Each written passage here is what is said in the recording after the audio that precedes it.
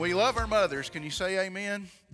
And even if you're not a mother this morning or not, I guarantee one thing, you have a mother. Amen? And so we love our mothers. We appreciate them. And we're gonna preach on the subject of mothers this morning. And so we'll honor the word of the Lord. Turn your Bibles to John's Gospel, chapter number 19. John's Gospel, chapter number 19, verse number 25. When you find John chapter 19, verse 25, you can stand to honor the reading of God's Word. Again, pray for me, pray for my voice, and pray for my mind. It's a little different preaching the same sermon twice, so this close together at least. John chapter 19, verse 25. If you're there, please say amen. If you're not there, just look behind me. John chapter 19, verse 25 says this. It says, "Now there stood by the cross of Jesus his mother, and his mother's sister, Mary the wife of Cleopas, and Mary Magdalene. When Jesus therefore saw his mother, and the disciple standing by whom he loved, and that is John, he saith unto his mother, Woman, behold thy son. Then saith he to the disciple, Behold thy mother. And from that hour, that disciple took her unto his own home." Let's pray. Father, we love you. God, we thank you for all that you do for us. Lord, for the many blessings, God, that you've given us. Lord, I thank you, God, for the privilege that it is to be able to meet with fellow believers, God, in your house this morning. Lord, I just pray that you would bless each one that put forth an effort to be here this morning. God, we thank you for those folks. God, I just pray that you would speak through your word this morning. God, you spoke this morning, and Lord, people were on the altar, even in a Mother's Day message, God, and I just pray that you would do your work again. And God, that you would be glorified. And God, that you would just move me out of the way, God, move anybody out of the way, God, that may be here, that may be a distraction, or God, whatever the situation may be, God, just have your way. God, I just pray that you would just speak through your word. God, use me as your vessel. Give me clarity of mind and clarity of speech. In Jesus' name, amen. You may be seated. This morning in the message, I'll probably be talking about my mom. I did in the first message quite a bit, so some of you that were here will just have to hear it again. Some of you may wonder, why have you never seen my mother? She died 6 years ago in 2014. Just a few days from now, it'll be 6 years. So that's where my mother is. But I know that she was saved, and I'll get to her testimony later. But we find in the book of John, chapter 19, we find Jesus on the cross. Now, when you look through the Gospels, when you look into Matthew, Mark, Luke, and John all separately, you'll find in total that as Jesus was dying on the cross, he spoke 7 statements. And I won't get into all those statements, but he spoke 7 statements. So he had been flogged, he had been beaten, and now his hands have been pierced, and he's hanging on a cross.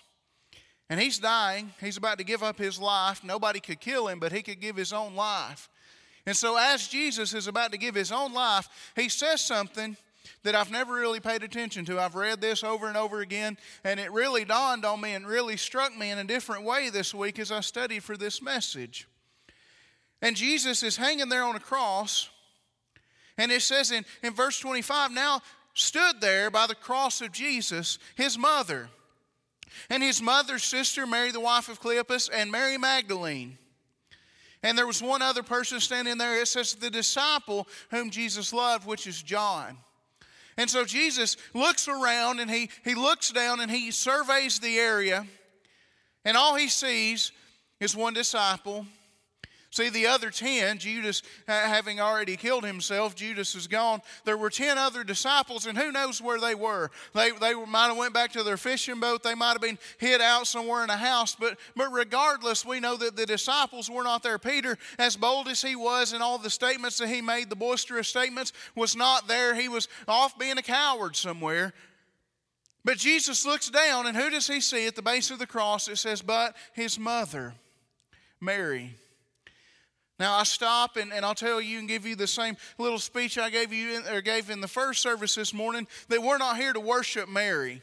Okay, I want you to understand that. Where Mary is not deified. There's a certain church, and this is not on video, so I'll say it. It's the Catholic Church that worships Mary. In fact, she has her own church in Rome where Jesus is dying on one side of the cross, and they have depicted Mary on the other side of the cross dying. And that is idol worship, folks. Can you say amen? We're not here to glorify Mary as a person or say that she died for your sins, because Jesus died for your sins. Jesus himself, no other person could have died for your sins. Mary, as great as she was a good person. God blessed her and chose her among all the women of Israel, but she was still a human being. It took God sending his only son to die for our sins. And as he was doing that, he looks down from the cross, and before he goes any further, he says this. He looks at his mother and he says, "Woman, behold thy son." Now, just reading that in quick passing, you would think that Jesus is saying, hey, Mary, look up here at me. Look, cast your eyes on me. But that is not what he was saying. You have to read it in context. And he goes on and he looks at the disciple. And after he says, "Woman, behold thy son," then saith he to the disciple, "Behold thy mother." See, Jesus' father, Joseph, was probably dead by now. And his brothers, and see, Mary had other children that are mentioned in other parts of the Bible. They were not yet believers. And so Jesus and Mary were basically the only two in the family that really had any common ground there. And so Jesus was not about to send his mom back to a house full of unbelieving siblings. He was not about to send her alone somewhere, but yet Jesus looked at John, whom he loved, and John points that out. And he said, "John, take my mama home with you and take care of her." So Jesus, in one of his last breaths that he was able to take, looked down and he said, "Take care of my mother." Here's the foundation of this sermon, that Jesus took time while he was dying on a cross to honor and take care of his mother. And what a blessing that was. See, I believe if you still have a mother, that you should honor her. Amen? I believe that mothers are worthy of honor. I think about how much I love my mom, and I'll talk about that. But I think about some mothers of people I know in here. I know Sister Roberta, which is Joanna's mother, and how good of a Christian lady she is, and how that she needs to be honored. And I know Zeb's mom, and I know Dreama's mom, and several of them. I know your mothers, and you need to honor them while they're still alive and can get honor. Amen? I see Sister Connie's got a white flower on, and that means your mother's passed, right, Sister Connie? And you, 7 years? So just one more year than mine's been gone. And you would attest to the fact that you would love to honor your mother today, wouldn't you? And I dearly miss my mother. And so Jesus stopped, and he just stopped everything. I mean, he's dying here. And in fact, the next statement that Jesus says, you know what it is? It is finished. So right before Jesus gives up the ghost, he says, "Take care of my mother." And I believe that the Bible places a special emphasis on mothers. Now, I'm not by any ways throwing off on my dad or anything like that. So my dad comes to church here sometimes on Wednesday nights and Sunday nights, and my dad's a good guy. And I'll tell you what my dad told me, okay? My dad taught me two things. Y'all ready for it? My people know this from the first service. Dad taught me to keep a short haircut and be early everywhere you go. And Mom taught me everything else. Y'all believe that, don't you? That's what, no, Dad don't like it when I tell people that, but that's from the Air Force. But I learned so much from my mom, and I lived with her there towards the end of her life, and she taught me things and told me things and took care of me. And so this morning I'm going to look at a few things, just a few things that a mother does. Turn your Bibles, if you will, to the second chapter of Exodus. Go all the way back towards the front of the Bible. Exodus chapter 2. And we find a scene here that is among one of the worst scenes of the Bible. See that Pharaoh is afraid that his Egyptian kingdom is going to come to a halt because the children of Israel are about to outnumber them. They've got the children of Israel held in captivity as slaves, and the children of Israel have been blessed by God, and they're reproducing faster than the Egyptians know what to do with them. And so Pharaoh issues an order. He tells every midwife in Egypt, he said, if a baby boy is born, you are to take the life of that child, that you're to kill him. Now, I don't know how they did it, whether they threw him in the river or what, but we find here in Exodus chapter 2, verse number 1, we find a woman whose name is only mentioned twice, and it's not mentioned here. But it says, and there went a man from the house of Levi and took to wife a daughter of Levi. And the woman conceived and bare a son. And when she saw him, that he was a goodly child, she hid him 3 months. And when she could no longer hide him, she took for him an ark of bulrushes and daubed it with slime and with pitch, and put the child therein, and she laid it in the flags by the river's brink. And his sister stood afar off to wit what would be done to him. This child that was placed in the river, as most of you know, or hopefully if you've read your Bible very much, you'll know that this is Moses that was just placed in this ark of bulrushes. And that his mother's name is only mentioned 2 other places, and her name is Jochebed. She was the mother of Aaron, Moses, and Miriam. This is probably Miriam who goes to spy out what's about to happen to Moses. But Jochebed had delivered Moses, and when she says that when she saw him, she saw that he was a goodly child. Now, in studying this and kind of just mulling this over in my head, I would be led to believe that Jochebed probably looked at Moses and probably saw something in him that alerted her to the fact that this child was a special child, and that God had a plan for this child, and that he was to do something great and something mighty. But I'll say this, that every time you hold a baby, I want you to understand that you're holding something special. Amen? That when you hold that little miracle of life in your hand, that it is a special thing, and it's not to be taken lightly. See, Pharaoh had ordered that these children be killed by the droves. Probably thousands and thousands and thousands of Hebrew boys were just killed off. Sort of like what's happening today in our country. Babies are being killed by the millions now. But let me tell you, that's something that we should not take lightly, amen? Those babies are precious, not only in our sight, but they're precious in the sight of God.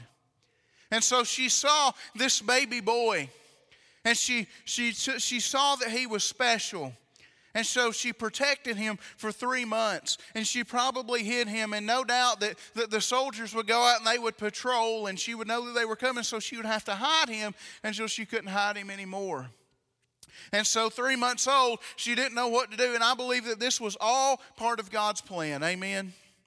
That it wasn't her prerogative or her idea to say, hey, I'll tell you what I'm going to do. I'm just going to put this kid in a basket and I'm going to stick him in the river, and whatever happens to him, then so be it. No, I believe that God led her to put that baby in a basket. And by God's providence, he was sent down the river. See, the mother's instinct in this situation was to do one thing for her child, and that was to protect that child. Do you see that in the scripture? That she knew that she was to protect that child, that it was her job to protect him, and so she did what she knew to do. And so by God's providence, he gets put into the river, and he goes down the Nile River just a little ways, and we find that Miriam is following this basket. And she probably saw something that troubled her, and that was Pharaoh's daughter coming down to the river. And it says that Pharaoh's daughter saw the baby in the river, and that she recognized this baby as one of the Hebrew children. And it would have been so easy for her to just say, hey, get me some soldiers. We got a Hebrew baby here. We need to just take care of this. But she said, no, I'm taking him home with me. God's providence was there. God's protection was there simply because a mother loved her child. We see the protection by the mother. And you know the rest of the story, I hope, how that Moses grew up in the Egyptian household. He literally grew up in Pharaoh's house. This man that had ordered Moses dead grew up in Pharaoh's house. And you know that Moses led the children of Israel out of captivity, and that they became a great nation. And now there's millions of Jews all over the world today simply because of a mother's protection. So we see the mother that protected. But turn your Bibles now to 1 Samuel. 1 Samuel chapter number 1, verse 10. We saw Jochebed. Now we're going to look at a lady by the name of Hannah. Now Hannah's situation was a little different. She had prayed for a child. And at this moment in verse number 6, we see that it says, because the Lord had shut up her womb. And so every year she would go to the house of God and she would pray. She would go to the temple and she would ask God for a child. 1 Samuel chapter 1, verse number 10, we find Hannah at the temple, seated by the post, it says in verse 9. And verse 10 says, and she was in bitterness of soul, and prayed unto the Lord, and wept sore.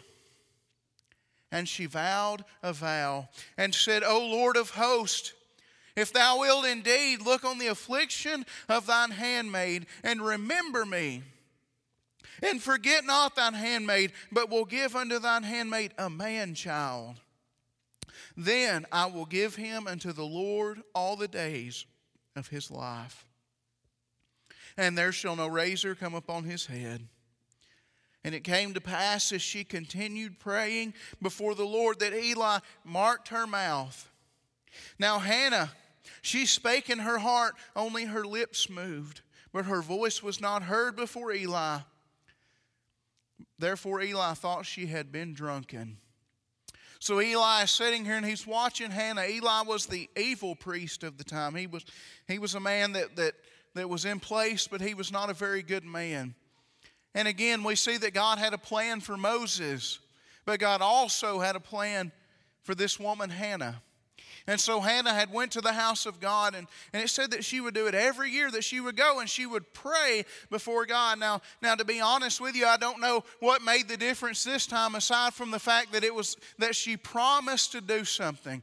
So we see that Jochebed protected, but then Hannah prayed, and not only did she pray, but she promised.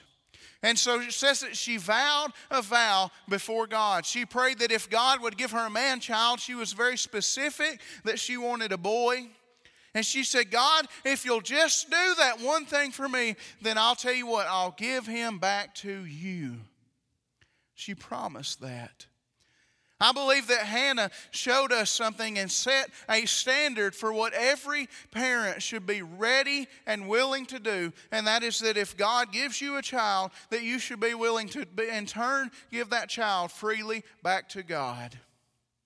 Because really, that's not your child anyways. Judah is not your child. Did you know that? He's God's child, Tanner.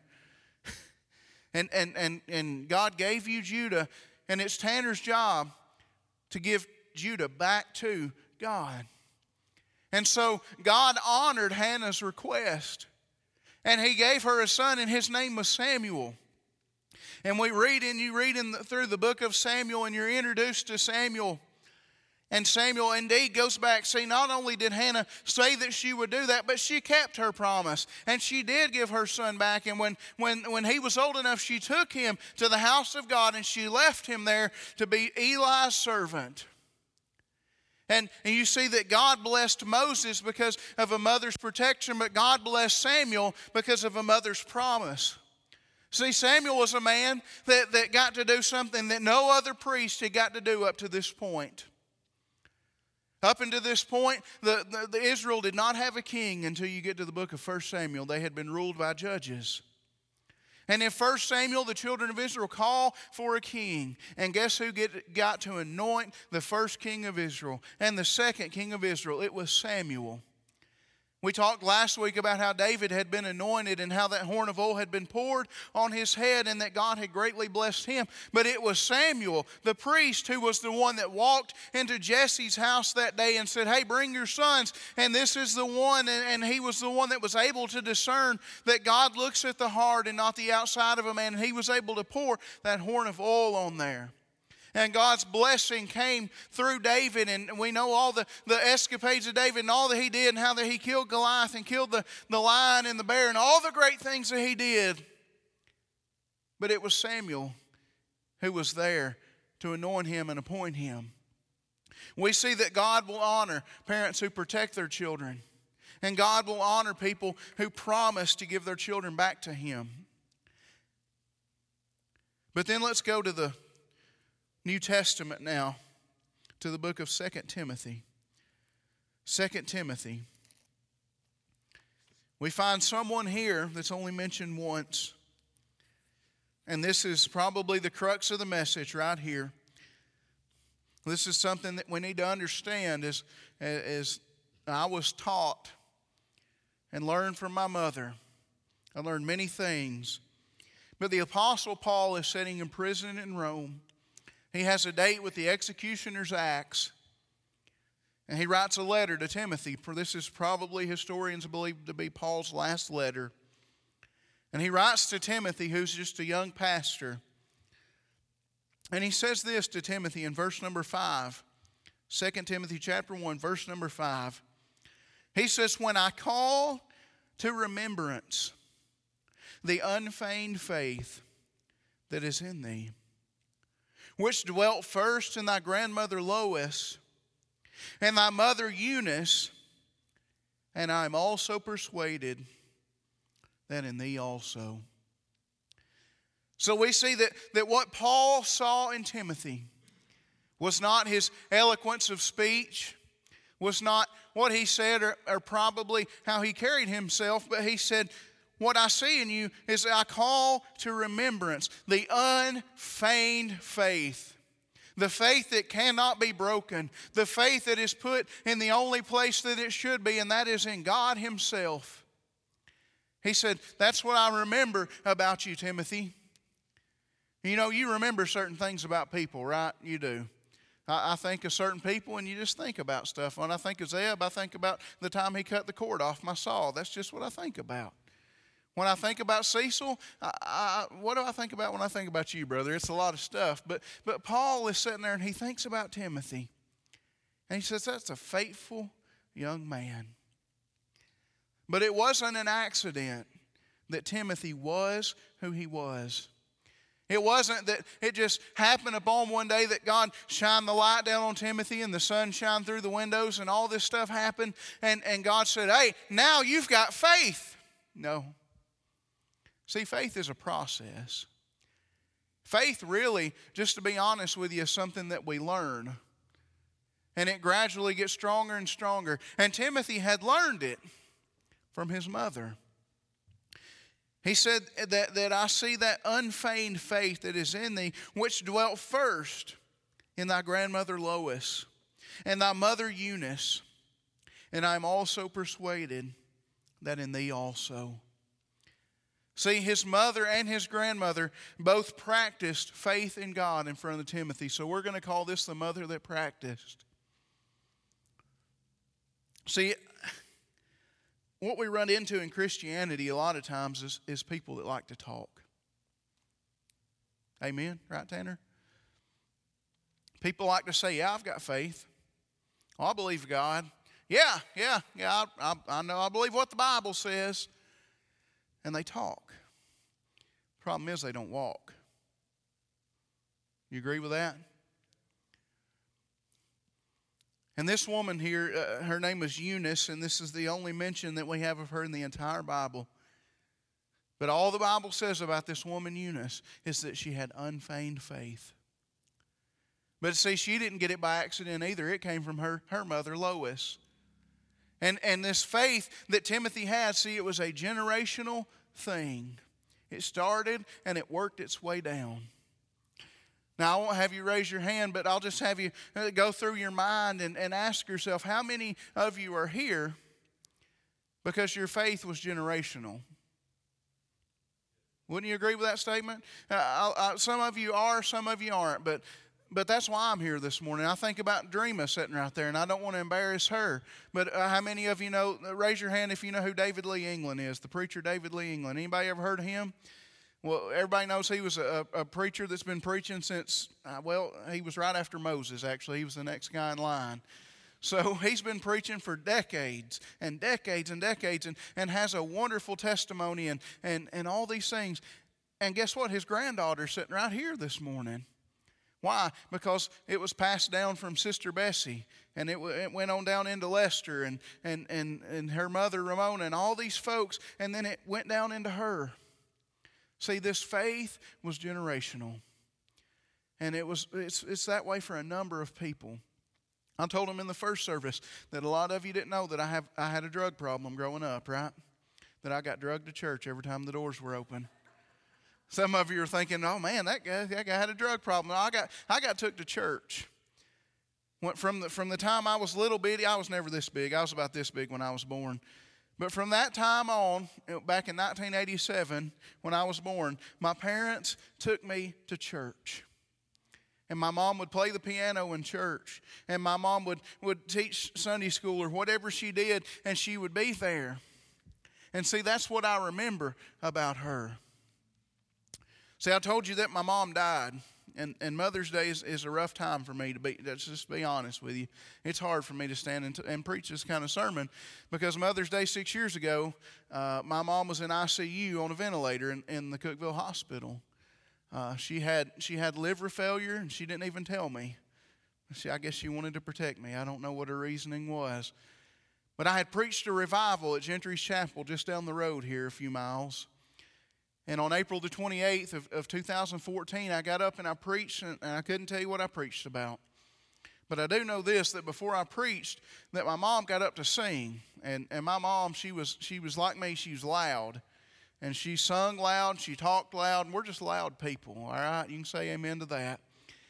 And she got up to sing, but before she sung, she gave a testimony. And so she stopped and she said, "Before we sing this next song, I just want to say something." And she was about to sing a song called "Not Afraid to Die." And my mom testified, and she said, if I go home tonight and I die, she said, I know that I'm ready to go. And I knew that she was because I knew the testimony that she had. I knew the life that she lived. I knew that her faith was in Jesus. Little did I know and little did she know that very night, that April the 28th, 2014, was actually the 29th at 1 a.m., my cousin called me, who was a paramedic in Cookeville, and he said, "Hey, your mom is in ICU, or is in the emergency room on a ventilator." And I said, "What? I was just in church with her 6 hours ago. What are you talking about?" And I went there, and they had her in a medically induced coma. That was April the 28th, and May the 11th, 2014 was Mother's Day. And I didn't go to church that morning. I went to the hospital, and there my mom was in the hospital bed, and she hadn't raised up or said anything in several days. And then finally she sat up on Mother's Day just a little bit, kind of roused up and opened her eyes. And so as soon as she did, I jumped up out of the seat. If any of you have been to the bedside of a person like that, you jump up and you go and you get real close to them. And I got her hand, and she had a big, strong hand, and she was still strong laying there. And she squeezed my hand, and she said, "I love you, son." That was the last thing I ever heard her say. And I'm glad that God worked it out like that, though. I'm glad that God was able to give me that peace. And I'm glad that God laid it on her heart almost 2 weeks before that to stand there right before she sung a song about dying and say, "Hey, I'm ready to go." And so I would say that my faith would come from my parents, and especially my mother. That she taught me things. And I've got a copy of my mom's Bible at home. And she would read a chapter, and she would take a red ink pen, and every line she would underline what she had read. And I've got that Bible, and I can open it up, and she would make little notes. And she would make notes where preachers would preach. And I know that her heart was in the study of God's Word. And I knew that she loved the Lord. She had that unfeigned faith. And I would encourage you, if you are a mother here today, or maybe even a grandmother, or whatever the situation may be, you better walk the walk. I've learned more than anything from being a parent now that kids are watching you, right? Would you say amen to that? Oh, man. I can't say anything that Barrett won't just pop it right back off at me. I mean, that kid can say whatever he wants to, and I'm not saying he says bad things. I'm just saying that you can't say anything, but he knows what you said, and he's listening. And he's listening to his mom, and he'll tell on her if he'll tell me when she's out of line. But she's living out her faith in front of my kids, and I appreciate that. I appreciate mothers that will take a stand and say, hey, my hope is in Jesus. I'm anchored in the rock this morning. And I believe that people can be saved, and children, numerous people have been saved simply because their mother was willing to take a stand. Unfeigned faith that is in thee, which dwelt first in thy grandmother Lois and thy mother Eunice. And I am persuaded that in thee also. Let's pray, Brother Cecil. Father, we love you. And God, we thank you for the wonderful word this morning. God, I thank you that you gave us our mothers. Lord, and I know that not all mothers are perfect and that some have their flaws. I understand that. But God, you've blessed that office. And God, it's more than that. It's a call. It's a responsibility. And God, I pray that Cookeville Free Will Baptist Church would have strong mothers, would have faithful mothers and grandmothers and aunts and mother-in-laws and whoever it may be. And God, that you would be honored. And Lord, that the children that roam these halls, God, that our mothers would protect them. And God, that we would promise them and give them back to you, and that we would pray for them. And God, that we would practice it in front of them. God, I pray that you would just bless each one that's here. God, I thank you for the privilege that it is to stand here on Mother's Day and say thank you for mothers. But God, you gave them in your omnipotence. Lord, we praise you. God, we thank you in Jesus' name. Amen. You may stand. Brother Cecil.